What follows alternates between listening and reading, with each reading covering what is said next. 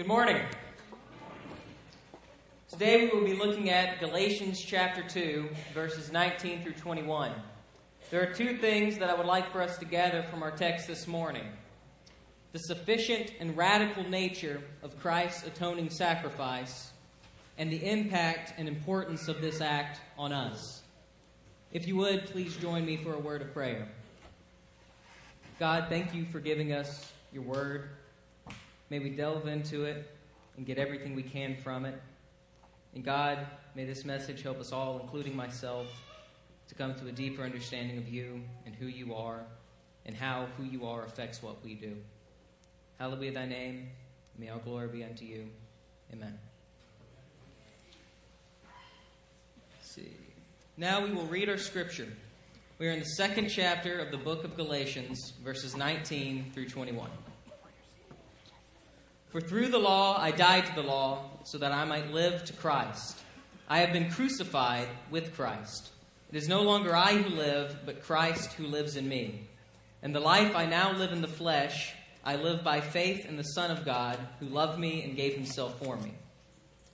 All right, so now might be an appropriate time to provide some context for our text. In the book of Galatians, Paul is addressing the false teaching of a faction within the early church known as Judaizers. These Judaizers were teaching a doctrine that was not only contradictory towards the gospel, but was essentially opposed to the gospel. This group was teaching that in order to be saved, so to speak, one had to not only trust in the sacrifice of Christ, but one must also obey the Mosaic law. Now, this idea is false on multiple levels. First and foremost, the idea that Christ alone does not deliver us from our human condition, from our sin, discounts the foundations on which our faith is built. The idea that in order to obtain our salvation, we must do anything, that we can even do anything to somehow earn the favor of God, stands in stark contradiction to the teachings of Christ, the actions of Christ, and the words of God himself. We are delivered from sin through faith in God by the grace of God. This is it. There is no other way to salvation. God saves us. We do not save ourselves.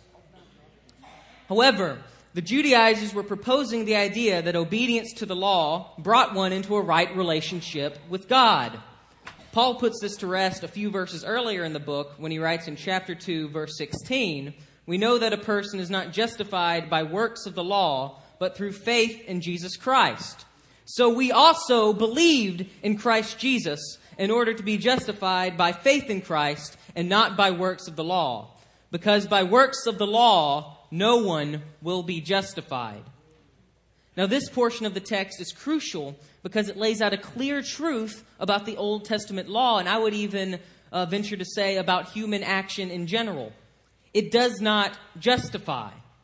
The law never saved. The law never will save. Christ saves. Christ is the only thing which can save. Paul explicitly states that the only way to be justified, the only way to be reconciled with God is by faith in Christ. Nothing else, not even the law, can save. However, this is where the Judaizers began to teach heresy, began to contradict the gospel itself. As soon as the move was made to say Christ and the law were necessary for justification, the truth of the salvific power of Christ's death on the cross was forfeited. The moment that Christ is no longer sufficient for salvation, there is no salvation. As soon as Christ is not everything, there is only nothing. This is an important fact to grasp before we even begin to delve into the meat of our text this morning. And at risk of sounding repetitive, I'm going to reiterate this one more time. Faith in Christ, by the grace of God, is the only thing that can justify. Faith in Christ, allowed for us to have by the grace of God, is the only thing that can make us right with God. Only God can reconcile us to God. And God did this on the cross. It is not any work of man that makes him right with God. And I think it is obvious that we should try to live in line with the commandments of God. Doing so leads to fulfillment and a right walk with God. And we certainly do have things which we are commanded to do as Christians. And I would even say that for those believers who came from a Jewish background, obedience to the precincts of Mosaic law might have helped them in their walk with Christ. This tradition might have held a sort of spiritual richness that allowed them to better engage with God. However, our obedience does not justify us. We are justified by Christ, not our works, however good those works might be. Justification is being made right with God. Justification is the payment we owe to God. It's the payment of the debt we owe to God. This debt is paid by Christ and by Christ's work alone. Now, if Christ alone is the source of all justification, and the law did not and cannot justify, what then is the purpose of the law? Why did the law even exist if obedience to it cannot deliver us from our human condition, from our sinfulness, from the death that is part and parcel of our life apart from God? It is bearing these questions in mind that I would like for us to examine the passage for this morning in more detail, beginning with verse 19. For through the law I died to the law, so that I might live to Christ. For through the law I died to the law. Let's take this first part and break it down a little. It's here that we begin to see why the law was ever given to mankind. You see, it is through obedience to the law that we come to be liberated from it by death to it. In other words, the law is the agency of our own death to it. You see, the law sets out requirements for holiness. The law lays out clearly exactly what the human subject has to do in order to be viewed as holy by God. If the law were to be followed perfectly, I want to emphasize that, perfectly, then the human subject would be able to, by his own effort, obtain justification, to be reconciled with God. However, Paul refers multiple times to the curse of the law, to something that is embedded in the very nature of the law itself that hurts us, that, according to the text we are looking at this morning, kills us. There is something about the law that brings death to us, something about the nature of the set of commandments that leads to our complete and utter destruction. While it would be possible for man to justify himself should he follow the law perfect, he cannot follow the law very well at all, much less perfectly. The curse of the law is that the law is unfulfillable. Now, if the law is a set of requirements that must be fulfilled, and man is utterly incapable of fulfilling these requirements, and the consequences for these fulfillments remaining unfulfilled is death, then the law, by the very fact of its unfulfillable nature, will lead to the death of the person who must fulfill it. It was a little confusing. I'll say that again. The law sets out requirements that have to be fulfilled. We cannot fulfill these requirements. The punishment for us not fulfilling these requirements is death. Death in the most potent sense. Spiritual death. Because we cannot fulfill these requirements, we are subject to this consequence. In other words, since we cannot meet the requirements of the law, we are subject to the punishments of the law. This is the purpose of the law, not to justify, but to spell out the unfulfillable requirements for justification, the unfulfillable requirements that separate us from God and His holiness. The law functions primarily to show us what we would have to do in order to be reconciled with God. It shows us the requirements that we cannot and never will be able to fulfill. Because we cannot fulfill the requirements of the law, it only follows logically that we are subject to the punishments of the law.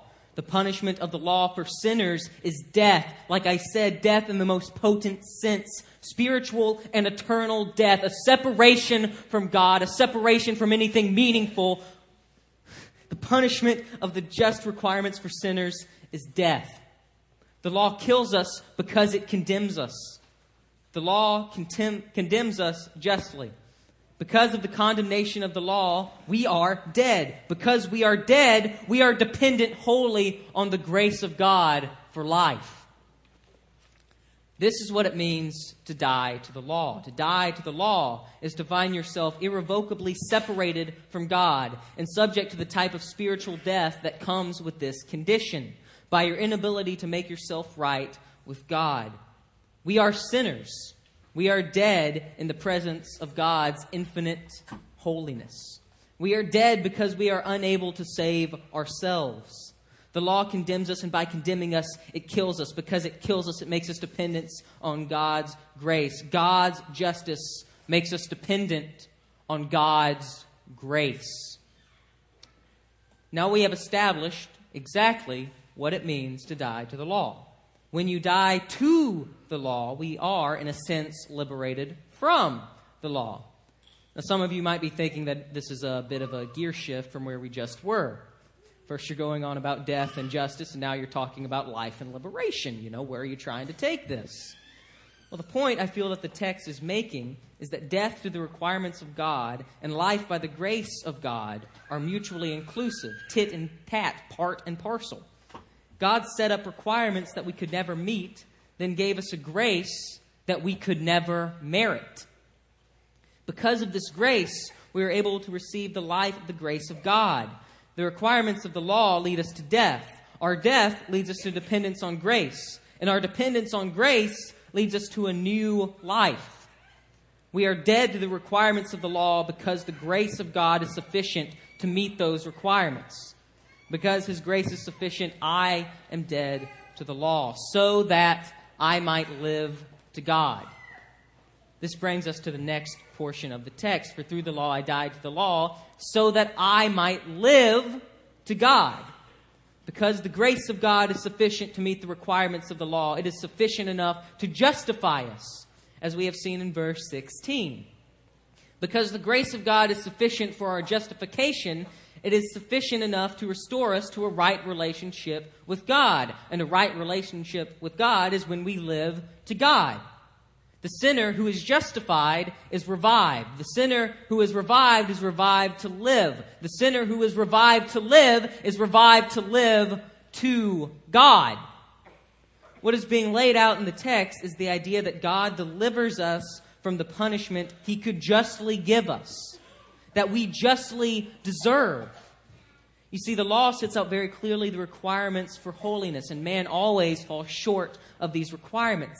However, God, without having to, extends grace to us that we do not deserve in spite of our failing to meet these requirements. Now, this is really a radical concept. Because of this unmerited grace, our death to the law leads to life to God. The fact that we die to the law and live to God means that our death is the result of our own insufficiency, and our life is the result of God's grace.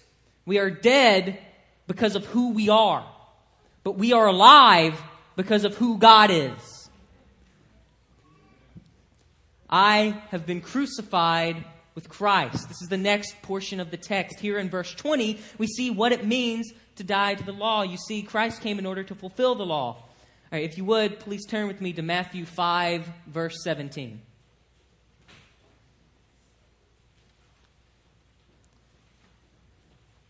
Give you a second to turn there.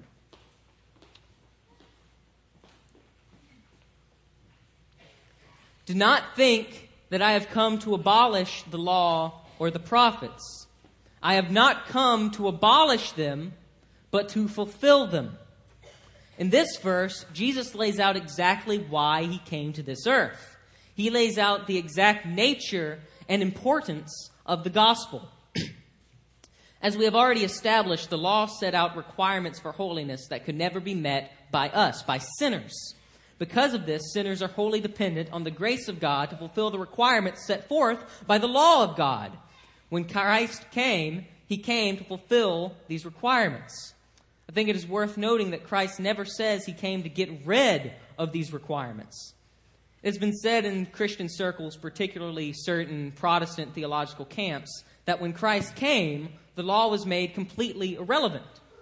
And while there is a certain degree of truth to this for believers, because we are liberated from what Paul calls the yoke of slavery of the law, we have these requirements of the law have been fulfilled for us. And that does not make these requirements irrelevant in general. Just because these requirements are fulfilled for us does not mean these requirements no longer exist for everyone else. A better way to think of this would be to compare it to a parking ticket. Now, this is a pretty weak analogy, but bear with me for a little bit. When you get a parking ticket, you generally have to pay a fine. Now, for a college student such as myself, a fine of a few $100s can be pretty devastating. Between books, gas, and Starbucks, I'm pretty much bled dry when it comes to money. Now, the fine that you have to pay as a college student when you pull through a parking spot or clip the mirror of the university president's Mercedes-Benz, not that I've done that, is analogous to the requirements of the law. There's a set amount of money that has to be paid, just like there are fixed requirements for the human subject to reconcile itself to God.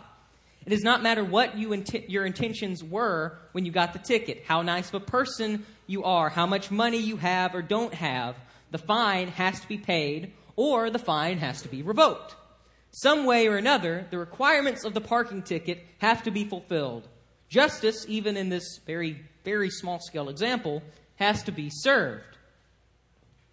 Christ is the payment for the debt of our sins. Christ fulfilling the law ends our life under the law. When Christ fulfills the law, we die to the law that we might live to God. The only way that we can die through the law is through the law, through the fulfillment of the law in the personage of Jesus Christ on the cross and his atoning work on the cross. The only way this death to the law, through the law, is achieved is through the unmerited grace of Christ's sacrifice on the cross, which fulfilled the law, paid the debt. Justice was served on the cross. The requirements of the law no longer have a hold on me. The debt for me has been paid. However, this is not the full extent of what is entailed by the fulfillment of the law. Not only has the debt been paid, but we who accept this fulfillment of our requirements for all intents and purposes die. I have been put to death. As the verse says, I have been crucified with Christ. Who I was died when Christ paid my debt on the cross. Who I was died. Romans chapter 6, verse 6 illustrates this point in an abundantly clear manner. The verse says, we know that our old self was crucified with him in order that the body of sin might be brought to nothing, so that we would no longer be enslaved to sin. This is fascinating because this is precisely the same concept being described in our text in Galatians this morning. When we are crucified with Christ, who we were up until the point is dead. Dead to the law, dead to God, dead to the requirements set upon it, and, most importantly, dead to ourselves. Our entire orientation in life changes. We are no longer slaves to the requirement of the law or slaves to our own sinful nature, but instead we are liberated from the damning nature of our own sinful past. We are dead to ourselves. Who we were has been obliterated. We are dead to who we were, and now we live to the God who extended his unmerited grace to us. Let it be clear before we move on to the final portion of the text that this grace is entirely unmerited. We do nothing to deserve the grace of God. The human race did nothing to deserve anything besides the law to spell out exactly why we deserve to burn in hell. That is what we deserve. We are sinners. We are unholy. We are an offense and an affront to God. The principle of justice demands that we meet the requirements set forth for us. And when that principle is the living up to the holiness of God, we are totally inadequate. Just like a fine issued by a court of law, the requirements of God's holiness must be fulfilled. The debt must be paid, or the debt must be revoked. For those of us who have accepted the gift of Christ's sacrifice, that debt has been paid. And we didn't earn it. It is no longer I who live, but Christ who lives in me.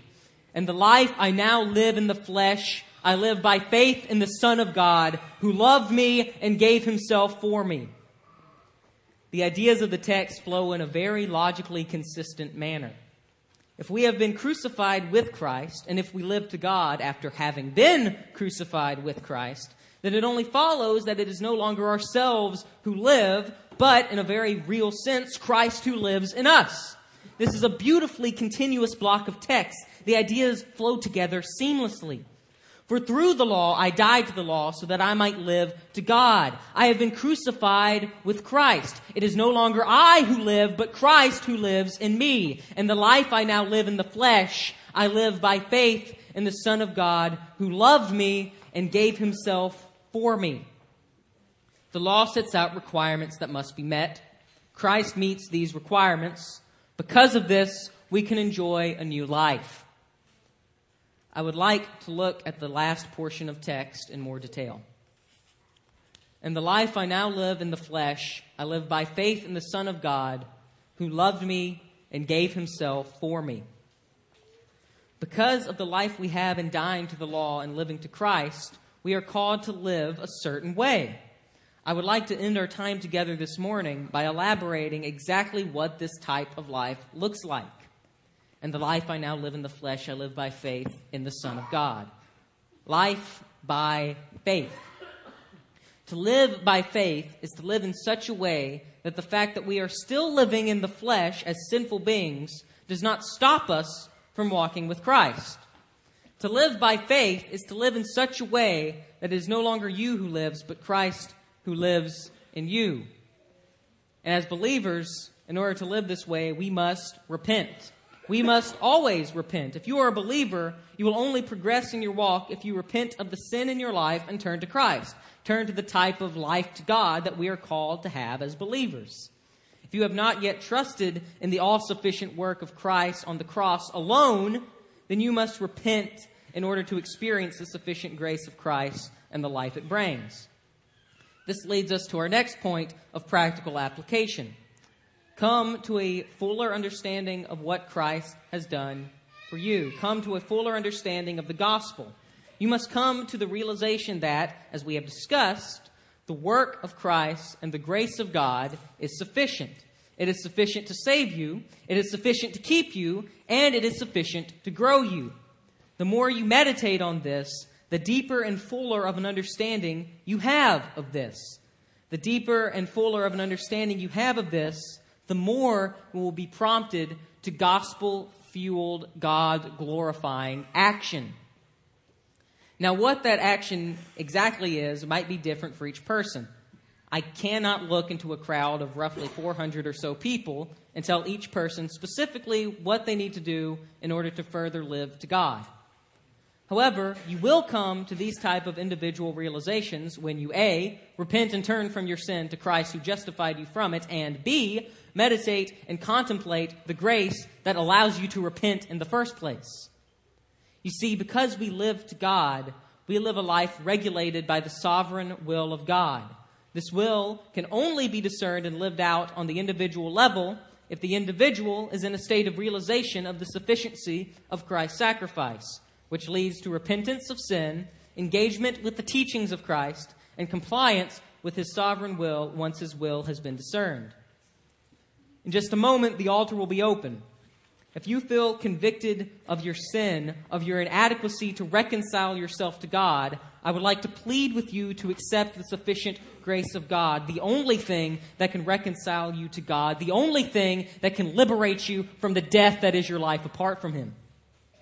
If you are a believer, I would like to urge you to contemplate the sufficiency of Christ and the nature of the unmerited grace he has extended to you. I would like for you to think about the grace that saved you and think about ways you could live to propagate this grace and glorify your God. If you would, please join me in a word of prayer. God, the altar is now open. I pray that you reach out and convict those who it is in your will to convict. God, I pray that you move believers to repentance and sinners to repentance. God, hallowed be thy name. May all glory be unto you. Amen.